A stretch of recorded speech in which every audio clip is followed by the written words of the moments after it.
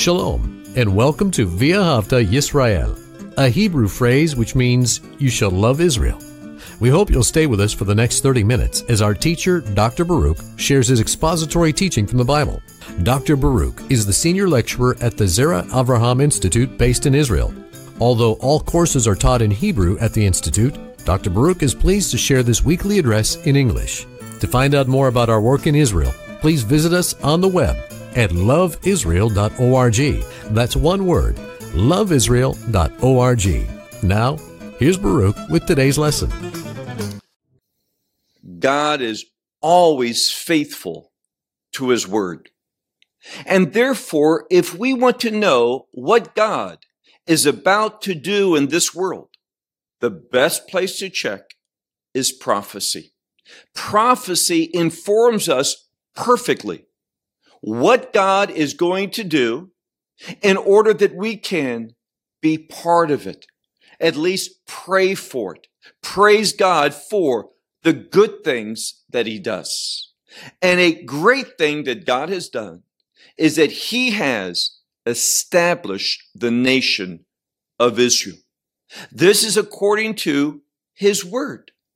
Now, recently, a good friend of mine, Christian Barrio-Nuevo, and myself, we did a discussion on the issue that God is not done with Israel.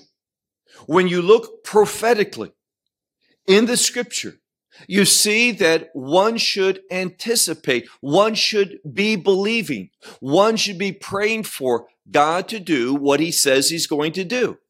Bring the people back to the land. That's going on in a big way even today. The fact that there's a nation of Israel, this is indeed a fulfillment of prophecy. But there are those who criticize such a view. And they'll make statements such as this: if the nation of Israel is a fulfillment of prophecy, then why is there unrighteousness in Israel? Well, read prophetically what God says. And let me give you a great place to begin. The second part of chapter 37 of Ezekiel. I want to say it again. Ezekiel chapter 37, the second part. God says He's going to do something. He is going to bring about restoration for the house of Israel and Judah. Some people, they say that God does not think of this term Israel. He calls it Judah and Samaria. Well, it's true in the Bible. We find Judah and Samaria, Yehudah and Shimron. But also, God speaks frequently about Israel in regard to the land of Israel. It says in the New Covenant, for example, about how God is going to restore the kingdom to Israel. It was not, and it will be. This is what the Word of God says.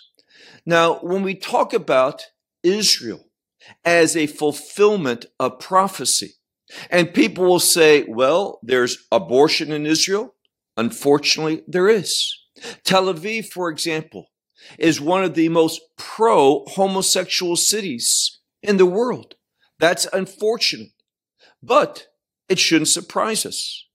And it in no way invalidates the claim that Israel, being a nation, the people coming back to the land, that it's not a fulfillment of prophecy. It is a fulfillment of prophecy. Why?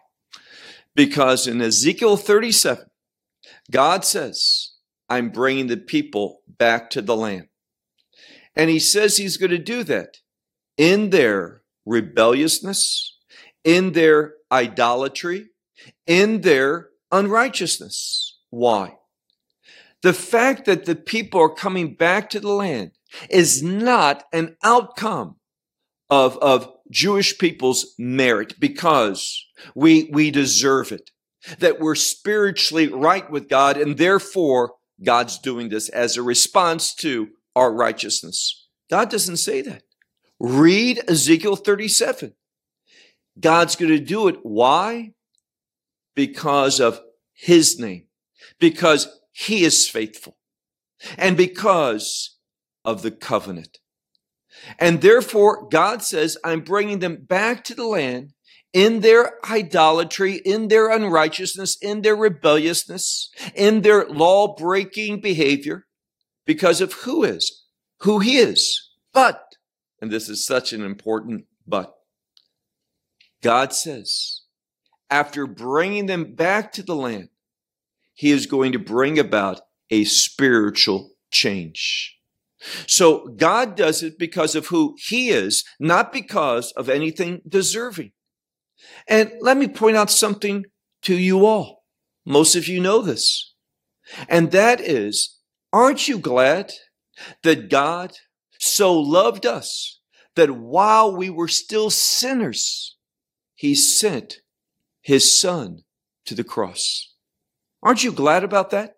See, we don't deserve the cross. God didn't look down and said, the Gentiles or Israel, humanity is so meriting this. They're such good people that I'm going to do the cross. Is that what we see? No. It was because of his righteousness, his love, his goodness, his faithfulness, his word that he sent his only begotten son into this world. So when I hear comments or read comments, and we get many emails, many comments on our video that were downright ridiculous, outlandish. Why?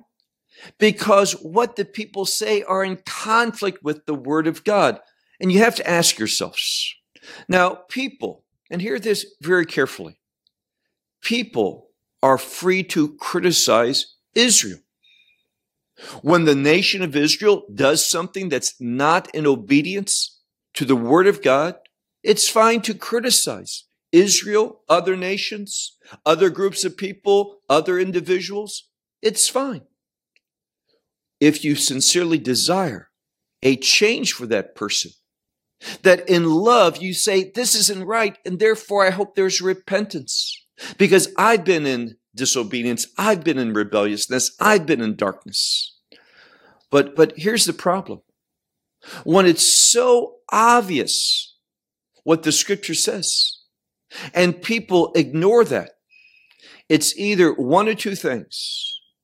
They are highly illiterate of the word of God. That could be the problem. Or there's a degree of anti-Semitism. When we look and have different standards for one group and the other, we can say, is really the church part of God's plan? I mean, look at some of the things that denominations say, what Christians are doing, how there is immorality, how there is sexual abuse, we could go through a litany of things. Anytime we're dealing with human beings, even saved individuals, regenerated individuals, there's still going to be sin. So looking at something and saying, I see sin, therefore God couldn't be at work at this. God's not part of sin, but God works with sinners. Aren't you glad that he does? Because if he worked with no sinners, then we would be without hope. Nothing would be done in this world. Well, take out your Bible and look with me to the book of Isaiah and chapter 41. The book of Isaiah and chapter 41. Now, we began this chapter last week, and we see that once again, God's going to do something. That's what he said last week, that he's going to bring a change to Israel, the Jewish people. And he's going to bring a change which is in agreement with his word, his prophetic word, what he says. And we're going to see that clearly in the second half of chapter 41. So look with me, Isaiah chapter 41. Let's begin with verse 14. Now God says this. He speaks to the feminine, and that means to the nation. Israel is oftentimes a feminine noun. So he says, do not fear.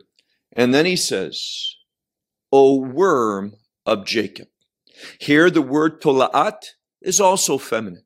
So he's speaking to Jacob, meaning the Jewish people. And he says, do not fear. And it's very interesting. He calls Israel. Of course, he's using the term Jacob here in regard to the people. And he calls them what? Tola'at, a worm. Now, this is not a compliment. A worm signifies that which is unclean, that which is decaying, that which is not appropriate. But God says to the Jewish people in that state of being spiritually, do not fear. Why? Because God's going to do something. This is what we should understand. God does that to the Jewish people and to the Gentile people. He looks at those who are spiritually bankrupt, those who are decaying spiritually, rebellious, and God says, I'm going to move because of grace. I'm going to move because I'm merciful. I'm going to do something because I'm a loving God, and I desire that no one should perish. So God moves. Now, people, they have to decide. As God reaches out, as the Spirit comes knocking on the heart of an individual, what's that individual going to do?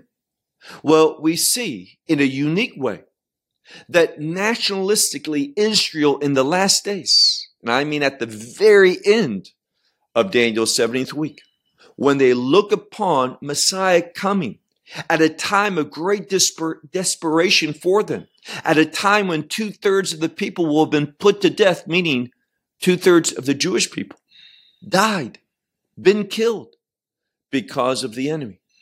Then we see something, and that is that God is going to reveal himself through the person of his only begotten Son, Messiah Yeshua, and Israel. 1/3 of those who have survived, all those who are alive at that time, are going to say yes to Messiah. Praise God for that. And if you're not Jewish and you're watching this, you should be exceedingly happy. Why? Because when that moment happens, you know what's going to be the next thing God does? He is going to establish his kingdom. That's a good thing. So God, the sovereign God, he has an order of events. He is going to bring the people back to the land in their disobedience, in their idolatry, but he's going to change them. 2/3 will be lost, but 1/3 is going to experience that change and come to faith. And he's speaking about here a wonderful change. And how is this change going to happen? Well, look again, he says, do not fear, O worm of Jacob. And then he tells us who he's talking about. O men of Israel. Now, why shouldn't we fear? He says, I have helped you. Now, if your Bible says, I will help you, what they're doing is interpreting rather than translating. It says, literally, I have helped you in the past. Has that help actually taken place in this context? No, it's not. That's why some say, I will help you. So why it's in the past if it's not yet been done? Because sometimes the past tense is used to show a sure promise that God is ensuring this. It's going to happen. It's as good as done. So he says, I have helped you. And then we have another term of promise, declares the Lord. Now, what is this help going to be? Well, we have a strong indicator of what this help is, because he says who this God is that he's speaking. It's the one who is your Redeemer, the Holy One of Israel. Now, I think it's just so unfortunate that people, and we get many comments, many emails against that term Israel. But what we see here is that in the scripture, God reveals himself as the Holy One of Israel. If that term bothers you, if the term Israel, you don't like it, you don't feel at peace with it, let me tell you, you're not at peace with God. You are in rebelliousness. You have a spiritual problem. See, when you are right with God, the things that God likes, you're going to like. The things that he wants, you're going to want. You're going to submit to. You are going to be drawn to those things. And the things that are displeasing to God, those are the things that are going to turn you away. You're not going to want that. You're going to realize this isn't good. So when a person comments about how Israel's not a good term, have they ever read the Bible? Have they ever encountered a verse like this that says, your Redeemer, the Holy One of Israel? Look now to verse 15. He says, behold, a phrase of an attention getter. Behold, I will set you. And this is a term for setting or making someone. He says, I will make you for, and the next word is a vessel, an instrument for threshing. And he says here, a new sharp threshing instrument that has, some Bibles will say teeth, but it's really speaking about an instrument that's sharp on two sides, like a double-edged sword. And he says to Israel, you will thresh the mountains. Now here, most of the scholars, both Christian and rabbinical, say these mountains, prophetically, mountain represents a nation or an empire, a confederacy of perhaps many countries. And what it says here, that God is going to make Israel like a new, sharp threshing instrument, and that you will thresh the mountains, meaning the nations. And he says, ve tadok. This is from a word which means to ground up something and make it into powder, something very thin. So it's another way of saying that Israel is going to destroy the nations, have victory. Now that destruction is because of God. He says, I will make you this sharp instrument. And hills, this is another term for nations or countries, oftentimes smaller ones of less significance. He says, as the chaff is made, meaning that they're going to just blow away, that they're not going to be able to stand to resist what God's doing with Israel. This is what God is promising. And this is not some prophecy that's already been fulfilled. It's one that will be fulfilled.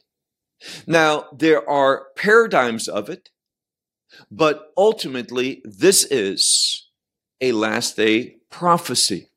Look now to verse 16. He says, and you will winnow, another term for similar to threshing. He says, and you will winnow them, and the wind will lift them up. And this is a word for like a hurricane, a strong wind, a tornado will blow them, and you will rejoice in the Lord. And again, the second time, in the Holy One of Israel, you will praise. And this is not the word for praise, but to be one who is praising within yourself. It speaks about how one is just overcome with praising God. A great joy, a gladness that comes from within and then is expressed outward. So all of this is significant about a wonderful change that's coming to the Jewish people. Do they need change? Yes, we do. But what about the church? Does the church need change? Yes, it does. So we want to say that that the church is not an instrument of God because of sin in the church? No. So why say that in regard to Israel? Especially when Israel's still in unbelief. I mean, the church is supposed to have faith. That's how they became part of the church. Israel, for the most part, is still in spiritual darkness. And you want to condemn and judge and say God cannot be at work God is at work mightily. Just open your eyes. See the changes that are happening in this land. I have the privilege of living in Israel, and I see the changes. We've been here for 20 years, and I have seen massive change, both from a land standpoint, how it's grown, how the land has changed. Places that were utterly desolate, no vegetation, are now being turned into orchards, into vineyards, into farmland. It's amazing the changes that have happened in a relatively short time. And the changes, they are coming. And if you know prophecy, God says this: when the people are rebellious, the land doesn't do good. It doesn't give much produce. It doesn't have the things of the agriculture like it used to. It shows a condemnation, a displeasing with God. But as the land becomes more prosperous, it signifies one or two things: a good spiritual condition for the people, the Jewish people, or that God is about to move. And in the last days, it signifies God's about to move in a very visible way. God has not forsaken, God has not finished with Israel. Move now to verse 17. He speaks here: the poor ones and the destitute ones will seek water. Now, this is speaking about those who, like Messiah said, the poor in spirit, those who are thirsty for righteousness. They're coming to the place where they are going to seek water. And we know that Messiah says, if any man is thirsty, let him come unto me. This is a spiritual thirst. This is symbolic language, he says. And the poor, this can be the afflicted ones, and the destitute ones, they will seek water, but there will be none. And their tongues will dry up with thirst. I am the Lord, I will answer them. So as they are about to perish, there is nothing. There's nothing that's satisfying them. Then we see, but I, the Lord, I will answer them. And it is the word Einen. Now, this is important because I believe some translation says, I will hear them. Well, to hear, to answer, you have to hear, but it's a word, I will answer them. It's a word of response. God says, and I, the Lord, I will answer them. The God of Israel I will not abandon them. Did you hear that? Now, this is a promise. And what Messiah taught is that until that happens, until God does what he's saying he's going to do in this prophecy, the kingdom will not come. Be assured of that. Until Israel gets right with the Lord, and it will happen, there will not be the establishment of the kingdom of God. See, people need to set aside their anti-Semitism, their hatred, and start studying the Word of God. The greatest solution for anti-Semitism is understanding the Scripture and understanding it as it's said.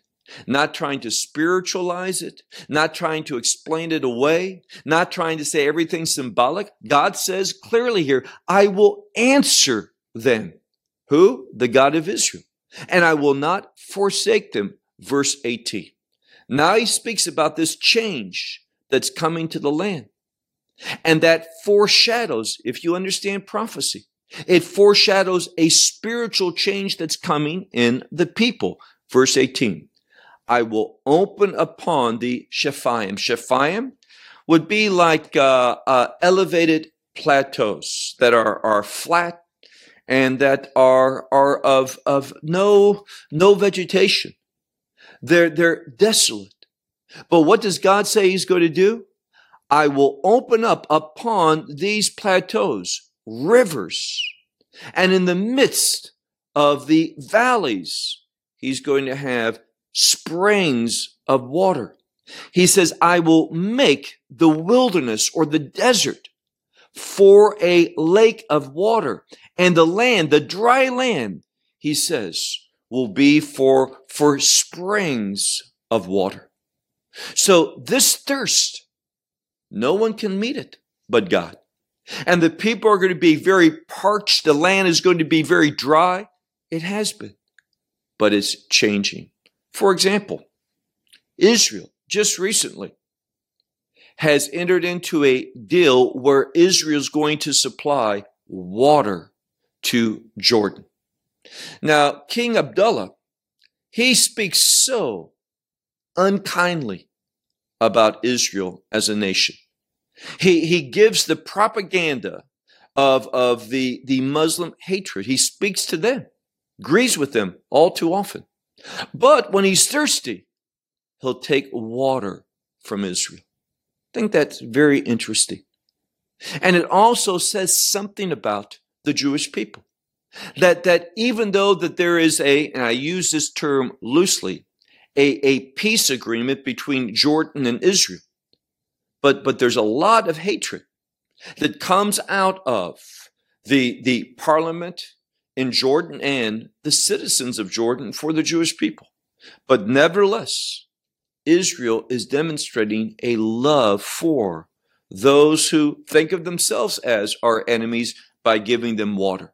Well, God's going to do something wonderful. He's going to give us water in abundance. Look now to verse 19. And I will set, or I will make, I will give the wilderness, and this can mean desert as well. I will set in the desert the cypress or the cedar, or the cypress tree, and the acacia tree, and the myrtle tree, and the oily tree. I will place in the Arava, which is also a desolate land, a desert land. I will place, and here it is, Berosh. Here's the cedar or the cypress, and the pine or the elm tree. And then we have the word Te Ashur. And this is, some Bibles will say tree box. I don't know what that is. Others will say it's another type of cypress tree. So we have the cedar, the aras, the cedar tree, and the cypress, the berosh, and another type that's mentioned here. All of these will be planted by God, set there in these very desolate and desert-like places, all of them together. Verse 20. On account, why is he doing this? Because he's faithful. On account that they will see, and they will know, and they will pay attention, and they will become wise altogether. Now, it's poetry. And what God is saying here is just like he's going to put all these trees, and it's happening today. There are trees being planted in places that you would think, don't bother wasting your time in planting a tree in that soil. We do, and it grows. And it becomes a lush forest. Why? God's faithfulness. And just as though God is planting all of these trees all together, it says here, the people are going to see this. They are going to know this. They're going to pay attention and become wise altogether. That what? What are they going to understand? That the hand of the Lord has done this. The Holy One of Israel. He has created it. Now, this is the third time we see that term, the Holy One of Israel. I wonder, these people who have such hatred for the Jewish people, for the nation of Israel, I wonder if they ever pray to the Holy One of Israel. That they know that God's going to restore the kingdom to Israel. Understand that the Bible is very clear.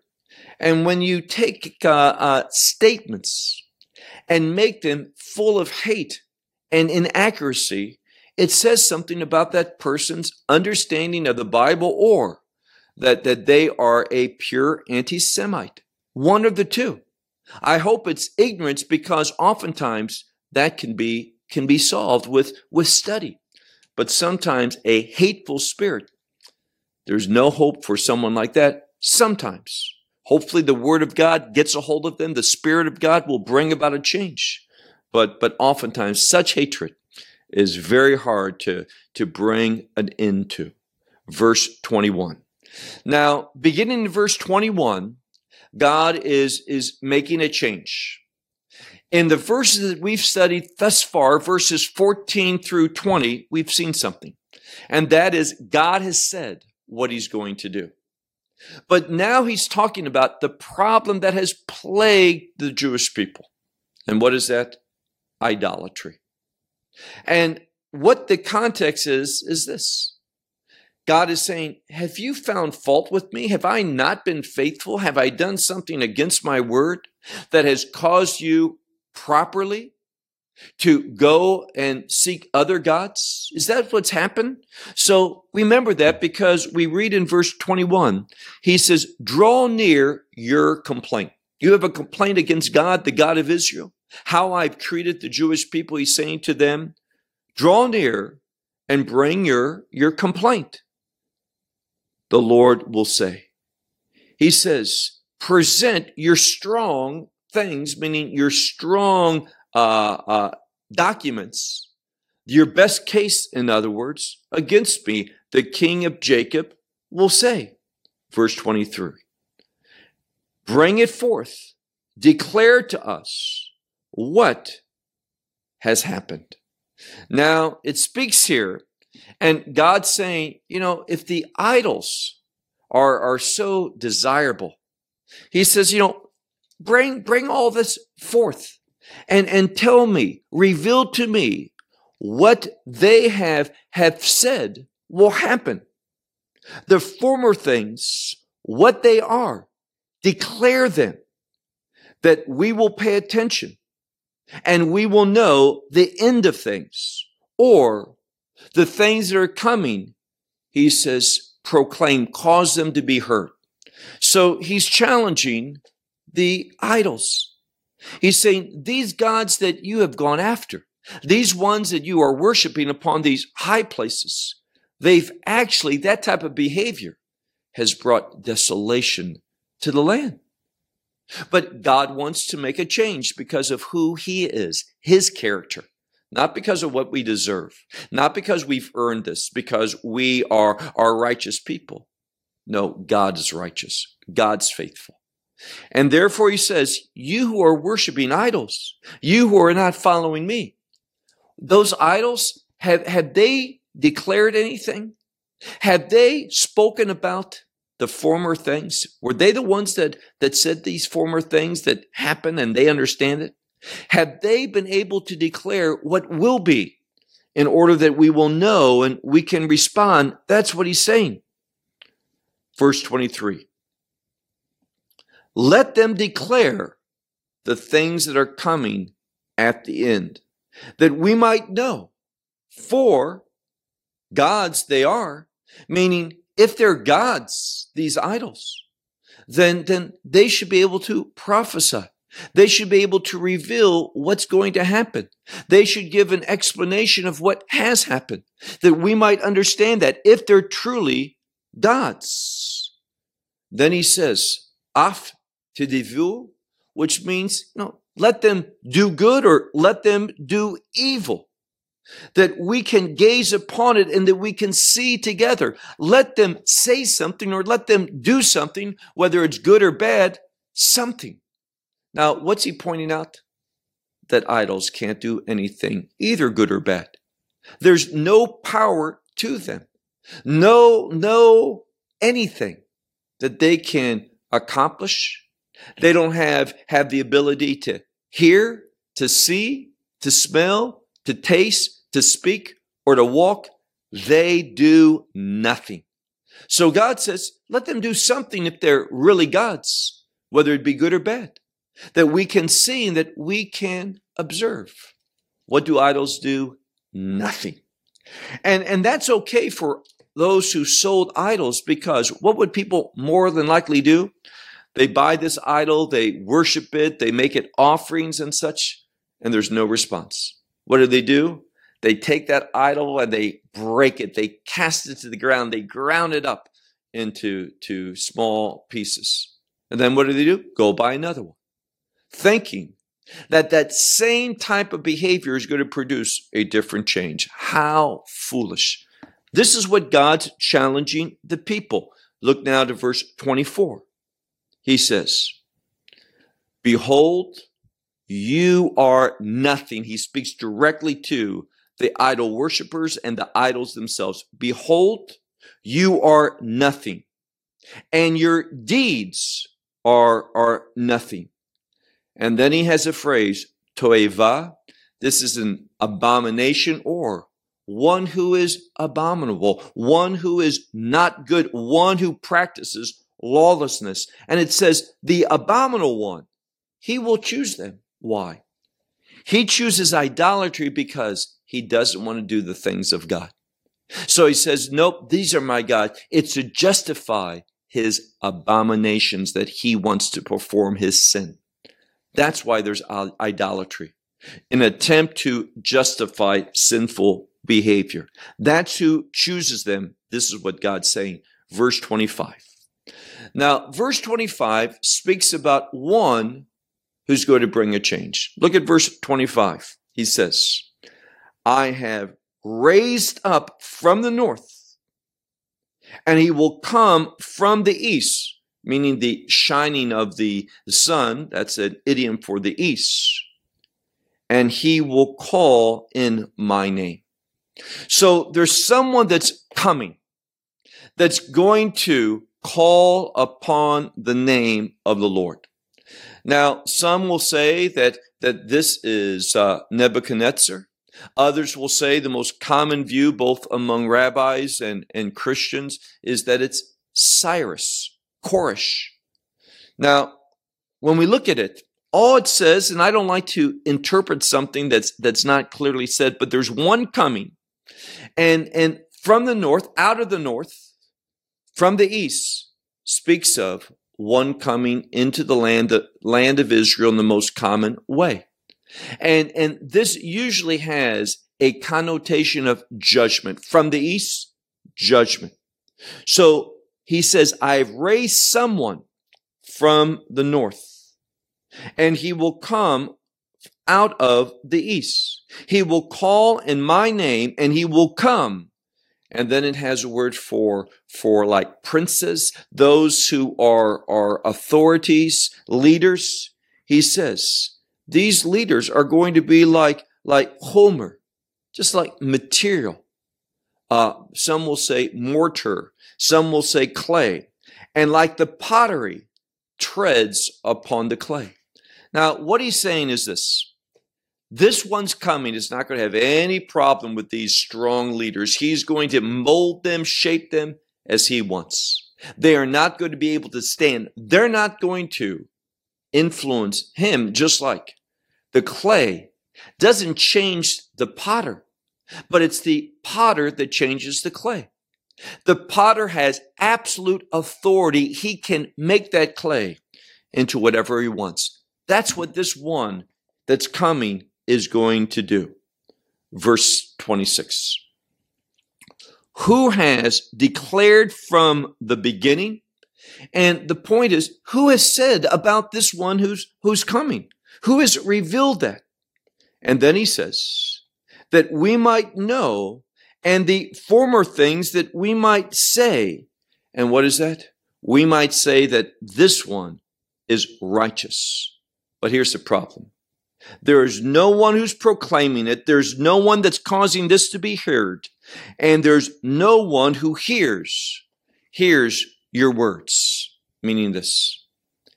He's saying that there is one that's coming. But no one's speaking about this one.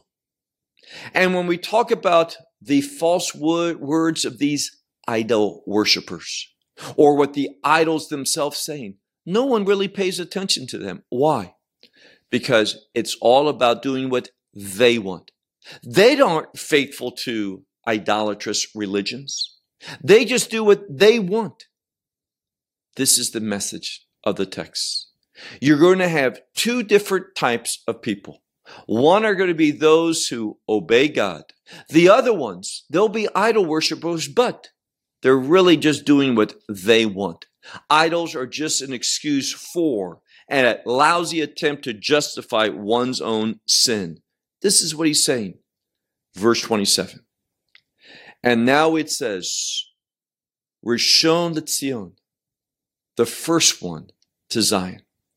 Now, what it's saying here is that God's at work, and there's someone who's going to be the first to Zion.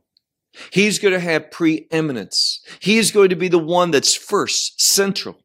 In Zion, meaning the king of the kingdom. Behold them. Behold all of this. And for Jerusalem, there's going to be one who proclaims these things. And the word for one who proclaims is the word mevaser, which is the Hebrew way to say an evangelist. There is someone coming that is going to have a good word, a word of salvation, a word, an evangelist, a gospel preacher. This is what it's saying here, one who has good news. And then he says, verse 28, I looked and there was no man. He's saying there should be one who's proclaiming this. Who's the one who's going to say these good things that I'm going to be doing? But he looked and there was no man doing so. And from these, there was no counselor.